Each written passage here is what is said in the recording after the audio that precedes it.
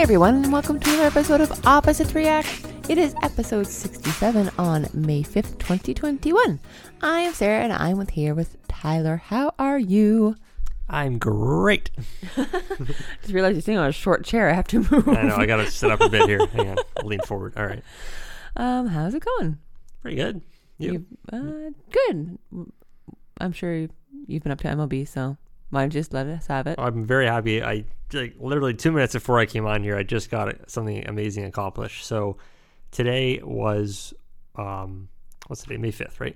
Today is when MLB The Show released the first monthly program. So every month, usually, obviously at the beginning of each month, they'll release a certain number of cards from players who performed great in the previous month. So obviously the cards this month are for players who perform well in April, since we're only a month into the season. So there's a lot of speculation because they don't reveal these things ahead of time. There's a lot of speculation about which cards would be in the collection. Usually what they do is there's like they choose 8 players. They usually try to have a decent mix of pitchers and hitters that had great months in April, and they'll give most of them like diamond cards, diamond rating, and then they'll give one player what they call like a lightning card, which is like obviously like they're like the best player of the month, so they get the best stats, right? Like Lightning McQueen. Right. So Jays fans obviously were hoping that Vladimir Guerrero Jr. would get a player of the month card. I didn't think maybe he'd be like the top card, like the lightning one, because a lot of players had great months. But so Vladdy did get one. It's a pretty good card. They juiced up his power and his stats against righty hitters especially were juiced, which is good. Now, players in the game who already have high diamond cards don't get like another high diamond, because that would kind of defeat the purpose and would also dilute the market for the... Or else every month would be Mike Trout. Right. So obviously, like, there's no Trout, there's no Acuna Jr., there's no DeGrom in this collection. They did give a diamond Ohtani. Yay! Which is, he's got great hitting stats. Now, people are kind of annoyed that they didn't make him like a two-way player card, like he can't pitch. Is that a thing in the game? Yeah, like in the card. Normal Ohtani can be both? Yeah. Oh, well, he was a better hitter. He only had 2 outings. Yeah, I mean, I get why if they're doing a player in the Ohtani card, I get why they would focus on his hitting stats as opposed to his pitching. So his that pitching makes sense. was great, but there's too small of a sample size. So the lightning player for this month was Byron Buxton from the Twins. He had a great month. His card's insane. He's got like 99 speed, like 99 defense. Oh, geez. 90s power. Like he's just the ultimate card right now. He's probably rivals Trout for like best card in the game right now. Okay. And like I said, the Vladdy card is great. It instantly makes Vladdy like top 5 first baseman in the game right now. Yeah. They gave the Justin Turner card. Yeah. And they'll juice Justin. And it's funny because his gold card already plays pretty good with the inside edge upgrade. But his diamond card is good. But the one that people are also really happy about is for pitching, they have a Corbin Burns. That's the guy from the Brewers who has like something like 40 strikeouts and no walks or something like that. Oh, right. I remember hearing about that. Yeah. He had an ERA under 1 until his last start. Now it's like 1.5. Oh, no. So he's still doing pretty good. But yeah, just because his pitch repertoire is insane. He's got like sinker, cutter. He pitches fast. Like it's a good card. It's a card that's going to haunt people online for the next few months. This is like the equivalent of an MLB The Show 20. Everybody got sick of seeing that Corey Kluber card last year. Right, I remember. Everybody had the Kluber card. This year is going to be this Corbin Burns, at least for the next month or two. But anyways, so like I said, this program came out at 3 p.m. Eastern today. So I was obviously like, chomping at the bit to get on there. Exactly. As soon as I got off work 4:30, I was like, okay. Except at 4 o'clock, our internet went down. So. I was like, no.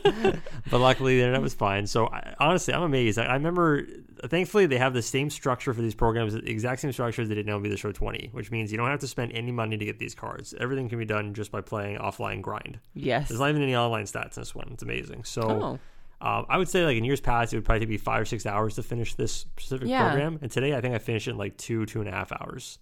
You're done it already? I've already done it. Yeah. So I was just talking to you about it. It's going to take me 3 more hours. Goodness gracious. Wow, I was accounting for like server downtime and like just I got lucky with some of the stats. Like some of the pitching moments, you have to get like 10 strikeouts. And of course, if the servers go down, you have to start all over. So. I didn't think of asking this question before, but I know you can upgrade every card, right? Yeah. Is that like a per person thing, or is that a per card thing? Per card. Okay, so like you can be the first to get to level 2 on like an Ohtani, even if you have the original Ohtani. Yep. Okay. Yeah, every card is different. Okay. So I'm sure by like late tonight, some Twitch streamer will have like, look at me, I got Byron Buxton up to like level 4 already. Or something. They'll all be crying because the servers are probably on fire right now and they can't play. The one thing I will say though is that they put out a patch. Was it Monday morning? I think they put out a patch, and obviously there's still been server issues the last couple of nights. But I will say that when the server boots me off, I can usually get back on right away. So it's an annoyance, but it's not like in the past where the server would boot you and you'd be off for like an hour. Like there's no point even trying. Okay. Now it's like you get back in right away. So obviously now I'm still skeptical about trying to play online games, like especially a 9-inning game with the servers the way they are right now. I don't mind playing the little 3-inning games because if I lose some progress, it's not a big deal. Right. But it's nice that at least, even if I get booted off at the end of a game, it seems like my stats are still counting. Oh, so good. I'm hoping they're fixing that. Like honestly, I don't mind if I get booted at the end of a game. Like I said, 30 seconds to go back into the menus, but as long as the stats count, Yeah. that's what people want. So yeah, I'm hoping there's brighter side. And again, like I really want to get this content on today for two reasons. Number one, because of the servers. Number two, because on Friday they're launching the new program. Right. There's gonna be a whole ton of new content on Friday as well. So which means you have one night and one day to play the new Apex season. well, like I said, I did play some Apex last night when the servers were down in MLB. So I told you I tried the new arenas mode. Yes. Which is pretty cool, 3-on-3, and it's like at the beginning of each match, you literally have to purchase a loadout. So they give you a certain number of crafting points. So you can buy a gun, or like everybody starts with armor. You always get white armor and a helmet and stuff, but you have to buy a gun. And the gun, you don't have to buy ammo. It comes fully loaded with like 200 ammo or whatever. But you can buy like heals, like syringes, shields. So it's like it's somewhat tactical. Yeah, and then the cool thing is like, so it's 3 rounds. So obviously, if you lose all 3, your match is done. If you were to lose 2, if you lose 2, you would be done. No, sorry, I meant like you need to win 3. So essentially, it's like best of 5. Yeah, best of 5. But so after every round, it kicks you back to the loadout menu, and every round you get some more materials to. So like in the first round, you can only really afford like a gun and maybe a heal, and that's it. Oh. In the second round, you can choose. You can buy 2 guns. You can buy 1 gun and upgrade the magazine, like more bullets. Okay. Do points carry over per round, or do they like all spent if you didn't use them all? No, I think if you don't spend them all, they don't carry over. Okay. Yeah. I think I haven't tried it because to be honest, I've depleted my points in every round I've used because you always just want to buy grenades and like other things. You could even buy like your regular abilities will work, but you have to purchase your ultimate skills. Oh. So like if I was playing as Octane, I have to buy his launch pad thing for Okay. like 300 points or whatever. So it's interesting. It's an interesting system. Now they don't give you a lot of time though. They only give you like 20 seconds in this menu. Choose. So you got to kind of like know going in what you want to do. But it's a nice twist. And again, it's optional. You can still play the regular trios and duos and ranked and all that stuff. But it's nice to have this little 3v3 team deathmatch sort of diversion for people that want to play that. It has a new Char. I haven't tried it yet, but Okay. she looks cool. She has a jetpack, which is a pain in the butt because seems a little I OP. swear, of course, every character is every person playing was using her yesterday because she's a new character, and that's just how it goes. But every time I'd be shooting at this girl, her name is Valkyrie. Every time I'd be shooting at her, makes sense now. I'd light her up in the back, like break her shields, and I was like, she just takes off like Iron Man. I'm like, well, this sucks. I'm like, how am I supposed to get her now? So yeah, I'm sure I'll get used to it, but it was interesting. Anyways, I've talked for almost 10 minutes now. Why don't you talk about, you've been playing something new, something exciting. I've done 2 things actually this week. Going from like 0 to 100, I started and completed Bowser's Fury, which was, it came as a combo pack with a Super Mario 3D World, which was a game for the Wii U. But to make it enticing for Switch owners, they added an extra mode called Bowser's Fury, which is really different. It's an open world Mario game. So there's like little islands everywhere that you can unlock as you collect. Oh yeah, I forgot to mention, this is a very cat-themed game. So it's a little short adventure, but everything is cats. Like the enemies have cat ears, like a Goomba with cat ears, Piranha Plant with cat ears. The trees have cat ears. You collect cat shines. You turn into a cat to fight the bosses. It is very cat themed. But it was really fun. Like I hope they use this 3D Mario open world structure in the future. I just felt it was nice to just go somewhere, and if I couldn't earn a shine, cat shine, I can go somewhere else and find one that I could earn that I'm better suited to do like a puzzle rather than like timing based stuff. So that was really fun. It only took like 3 hours to beat or something. But then for Mother's Day, early Mother's Day present, yay. Tyler and Lucas, I guess, got me the new Pokemon Snap game. So we have been taking pictures of lots of Pokemon, and I got Lucas into it too. But if you don't know what Pokemon Snap is, it's kind of in the name. You're literally going through levels, taking pictures of Pokemon to see who can take the best pictures. It's like Instagram, but for Pokemon. So yeah, I haven't gotten very far yet. I've unlocked only the second area, so I have like a forest and a jungle. And I have seen a very small amount of the original 150 Pokemon that I know, so I'm hoping they pop up more. So I'm hoping they're just giving me like the ones I don't know first to be like, you have to earn the ones you know. So I'm working my way towards that, but it's been great so far. A good progression structure. You unlock like the day cycle, the night cycle, and like a special one where you get legendary shiny Pokemon. So yeah, it's been great so far. I'm sure I'll update it next week because I haven't gotten very far yet. But that is what I've been up to. Now, would you like the email? Oh yes, I was going to ask if we had an email. Yes. So last week our topic was food in movies. After I finished the email, I wanted to make one more note since you reminded me of the food. I had a big omission I forgot last week. That's an important one for food. But anyways, we'll do the email first. Here you go. Okay. This looks like it's from Catherine. So she says, "Hi, smiley face." Thank you for the emoticon. Well, it's on the email. I got to point it out. What a fun podcast topic. When I think of food and movies, two things come to mind. Wow, she was even nice enough to include YouTube links in here for us. So the first one is from Matilda. I think it was in the 90s, something that came out, like early mid-90s. Okay. I've only seen it a couple times, like a long time ago. I don't remember it too much. But so anyways, Matilda, there's a cake eating scene with a character named Bruce. Do you not remember this scene? I really don't. You have to. That's why I'm going to watch it now with the link. Yeah, okay. Yeah. So she says, actually, whenever I see chocolate cake, I think of this. Haha, it's just so over the top. Yep. Literally 4 straight minutes of unwanted cake eating to prove a point in the end. Yep. And her second one, which I remember this one for sure, is the dinner scene from the movie Hook. You know, the Steven Spielberg with Robin Williams and Dustin Hoffman. Yeah. So she says, I remember being so incredibly confused watching this. In this scene, the Lost Boys are cooking up a storm. As they're setting the table, you see the steam coming from the pots, so naturally you expect food to be in there. But no, when they uncover all the pots, everything was empty. Yet the boys drooled and lunged at the table to get the best food. They did such a good job pretending to eat. Then when Peter starts to use his imagination and flings the food, using air quotes here, off his spoon to Rufio, it's the most... Rufio, I think it is? Yeah. Okay. Right. Yeah. It's the most vibrant colors that get splattered on his face. Then the camera zooms out to the table and it's filled with delicious-looking food. I do remember that scene a little bit. Again, it's been a long time since I've seen Hook. It's such a good movie. I know. And then she also showed another mention.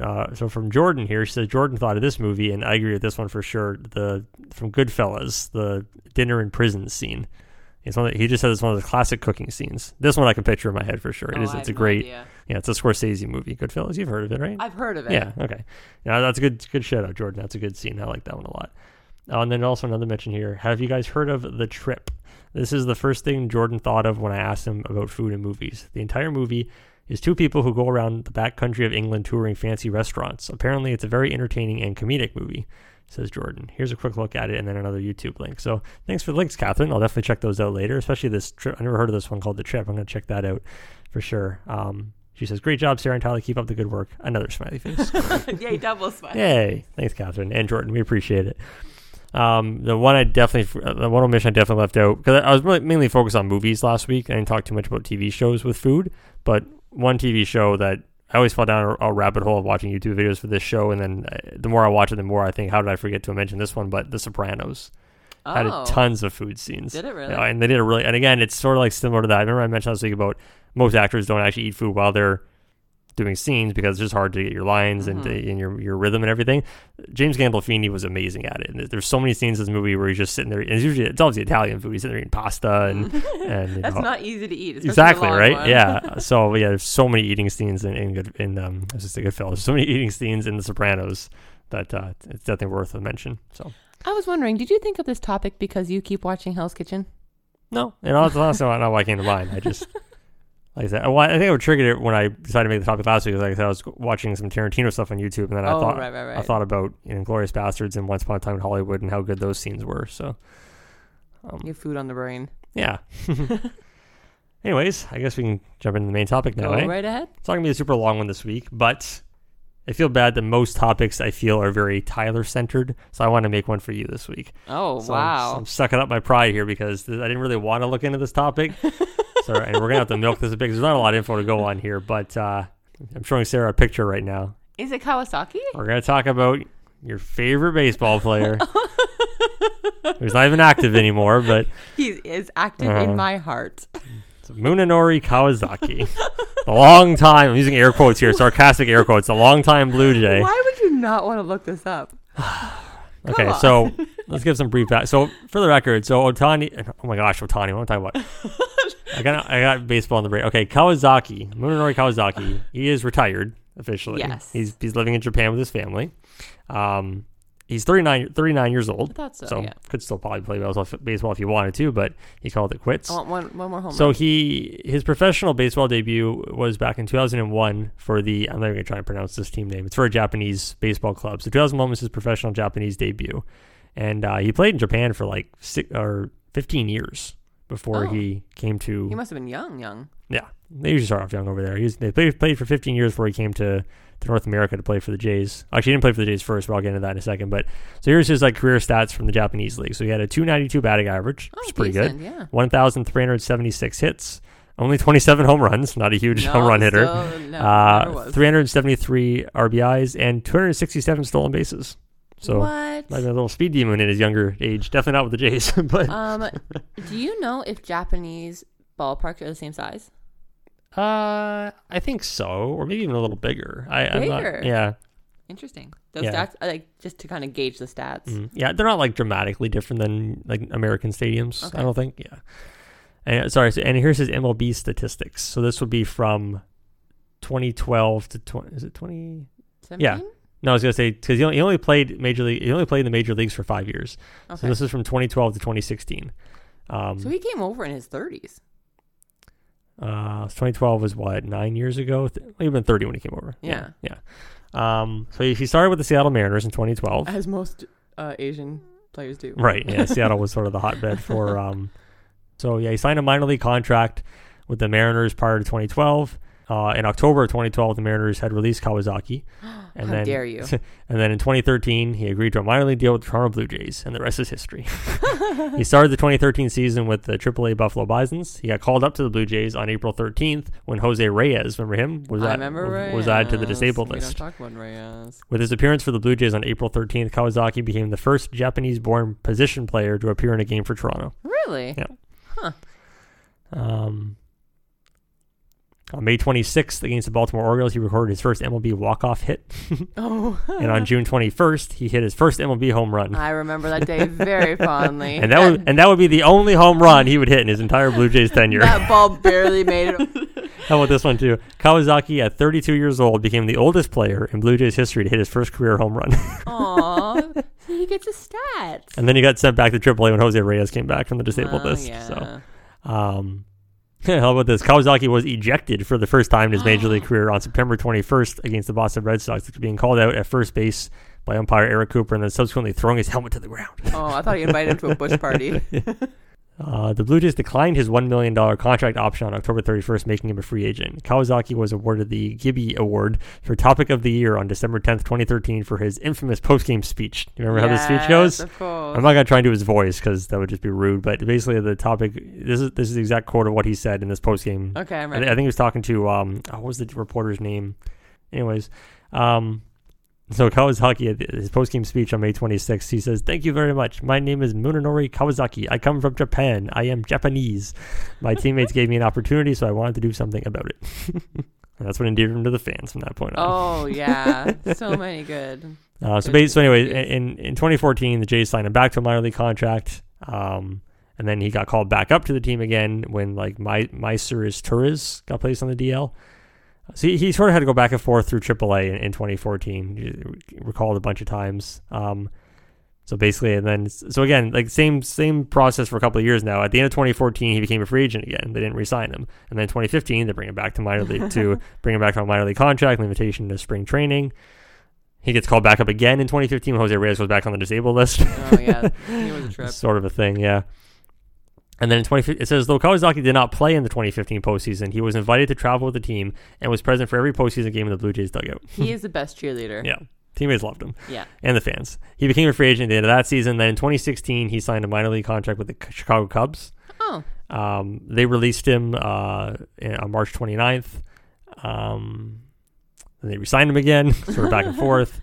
Basically, a long story short, at the end of 2016... So actually, it's funny. So the Cubs, the 2016 is when the Cubs won the World Series. That was their big year, right?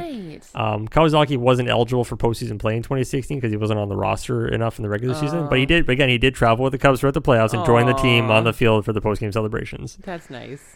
2017, he signed another minor league contract with the Cubs. He was released on March 28th, and then at that point, he decided, I'm going to go back to Japan. Yeah. So he went back to play baseball in Japan. Japan. He had a family by then. Yeah, for sure. Yeah. Sorry, actually, scrolling down here, I was wrong. I thought he was retired. Apparently, he's not. So in 2017, he's like I said, he went back to Japan. It says in 2018, he was released and reportedly intended to retire. However, he clarified his statement later that day, announcing that he was temporarily stepping away from baseball due to a nerve disorder. So, but in 2019, he became a guest coach for a team in the Chinese Professional Baseball League. Huh. And then it says on July 13th, 2019, he became a player coach. Oh, interesting. 2020, he signed with another Japanese team. And then it says on April 8th, 2021, so obviously recently, he agreed to re-sign with the Golden Braves for the 2021 season. So I guess he's still playing some Japanese. Good for him. You. There's not a lot of details about his personal life. He keeps that stuff very close to the chest. But the only note on here is that his first son. I'm not sure how you pronounce the name. It's ISSHO. Okay. Iso. I don't know. His first son was born on August 16th, 2013, in Toronto. Yes. Yeah. So, I like the playing style. So it says listed at 5'11" and 175 pounds. He's best described as a slap hitter, utilizing his exceptional back control and speed to get on base. However, he is somewhat lacking in power, even for a middle infielder, having never hit more than 5 home runs in the Japanese league or recording more than 31 extra base hits in a season. However, he did lead the Japanese league in steals in 2004 with 42, and his career stolen base percentage was 70% in Japan. Wow. Yeah. He was also a two-time, whatever the equivalent of a Golden Glove award is in Japan. Really? Yeah, so he was a good defender too. Yeah. Yeah, so You anyways. make fun of him. Okay. Let's be real here. I read the Japanese stats earlier, right? Here were his stats for the 5 years he played in the major leagues. So 1 home run. We established that. Yes. 51 RBIs, 12 stolen bases, 150 hits, and a 237 batting average. So by all accounts, you read those stats over a 5-year period, and you're like, he was in his no. 30s, remember? I'm not trying to say he's a bad player. I'm just saying like you said, he was the best teammate. He was a great cheerleader for the team. Yeah. But he's not the kind of guy you're going to put in a clutch situation. Let's be honest. No. Yeah, that's not why he's there. Yeah. But you keep him there for morale. Yeah. But like I said, he was an instrumental part of those Jays teams just because, I don't know, he was just always there. And like, even if he didn't give you like a ton of performance, he probably never played poor. Like, I'm sure he didn't make a bunch of errors, or he never probably, I don't know. I think John Gibbons loved him. I don't know anybody who didn't like him. No. I don't know if we're ever going to see another player like that on the Jays for a long time, because obviously is there any current player like that is like that though? I don't think so. Well, the Jays now, obviously, they're so young. I mean, they have a lot of young guys, a lot of guys who speak Spanish, and but I mean, like in the league, is there anybody like Kawasaki? You want me to pick like a 30-year-old bench guy who's just more like a team cheerleader? I'm sure there are some teams that have those guys. But I think Kawasaki was like league known. Like, I couldn't point out anybody now that I would say he is the mascot of the team. Yeah. No, that's fair. I mean, I was going to ask you if you had any other specific memories of Kawasaki besides what I've already mentioned, like the post-game conferences, his home run. The locker room like interviews were really funny too with him. Mm-hmm. I don't know. I wish I could remember the name of the reporter right now. He always had these one-on-ones with the reporters where they'd comment about how good his English was getting. I know. I don't know. He just always brought energy. Like, even when the Jays were in a slump, he was there to cheer them on. Like, he was. We remember those years fondly of the Jays, like the Bautista, the Donaldson, the Martin days. Sorry, this is who I was thinking of, Barry Davis. But yeah, he's not with Sportsnet anymore, I don't think. Anyways, continue. Sorry. But yeah, like he was just the embodiment of that team. He was just fun, and I think we needed that. Here's where you knew how endearing he was to the fans. When you went to a Jays game, like when you went to a Jays game in 2015 or 2016, when they were like at their height, yes, like, with the playoffs and everything. Obviously, you look around the stadium, you'd see a ton of people with Donaldson jerseys, and some Tulowitzki jerseys, and some Batista jerseys, and some Encarnacion jerseys. But you'd also see a lot of Kawasaki jerseys for a guy who was basically a bench player. Yeah, like he was endeared to the fan base, especially I'm sure probably to that part of the community. You know. Yeah. I don't know. I wish there was more players like it, honestly. Yeah, but again, that was a big thing in the 2000s and even like early last decade. There's a ton of Japanese players that came over and Korean players. You don't see too many of them anymore, though, honestly. It's sort of that. Well, it used to be a big thing when they'd have these huge international contracts. Teams would sign these guys. There's a lot of guys, though, like even some guys who played for the Yankees and Red Sox who didn't really pan out, got big contracts, and for whatever reason they didn't put up the stats here they did over in Japan, and probably just went back to play in Japan after, or retired. So I don't know. Like, I don't think I would have gotten into baseball without him. Like he made me watch the games. I need that kind of, I don't want to use this word, but character. Like I need that person. Right now I don't like watching the Jays is fine, but it's not as fun as it used to be, I would say. Like I think my fun now comes from being part of a fantasy league. Okay. And having something to pay attention to and people to pay attention to, because I'm not a person that loves a team. I'm a person that loves specific players, and I follow players. Like I love Tom Brady. People think I'm stupid for loving Tom Brady. I didn't love the New England Patriots. I don't love the Tampa Bay Buccaneers. I think Tom Brady is an amazing player. So yeah, like I am a person, if that makes sense. But yeah, I don't think I would have gotten nearly as much into the Jays without him. Okay, that's interesting. Yeah, good viewpoint. It's mine. I'm exactly. It. Yeah, I'm not disagreeing with you. But I'll pose this question to our listeners. If you'd like to send us an email next week, do you have any specific Munenori Kawasaki memories that stand out to you from his tenure with the Blue Jays, or are there any other players, like Sarah mentioned, that maybe some little unknown character type players that you would like to mention that don't get a lot of recognition for their ball player abilities, but just for being a great teammate or supporter? Give me something to think about. And if you would like to send me the Canada Day jersey for Kawasaki that I have been looking for forever, you can email us, because I will have that jersey one day. It will be mine. I'm still salty, obviously. Yes. And you can email us at whenoppositesreact@gmail.com. All right. Well, any final thoughts before we wrap up here? No, I'm excited to actually have a game to talk about. So I'm going to keep playing Pokemon Snap and see where that leads me. But yeah, and I'm sure you're just going to keep playing your MLBs and not doing anything other than that. Well, thanks for listening, everybody. We appreciate your support as always. Hope you're enjoying the content, and we'll see you guys at the same time next week. Boys. Bye.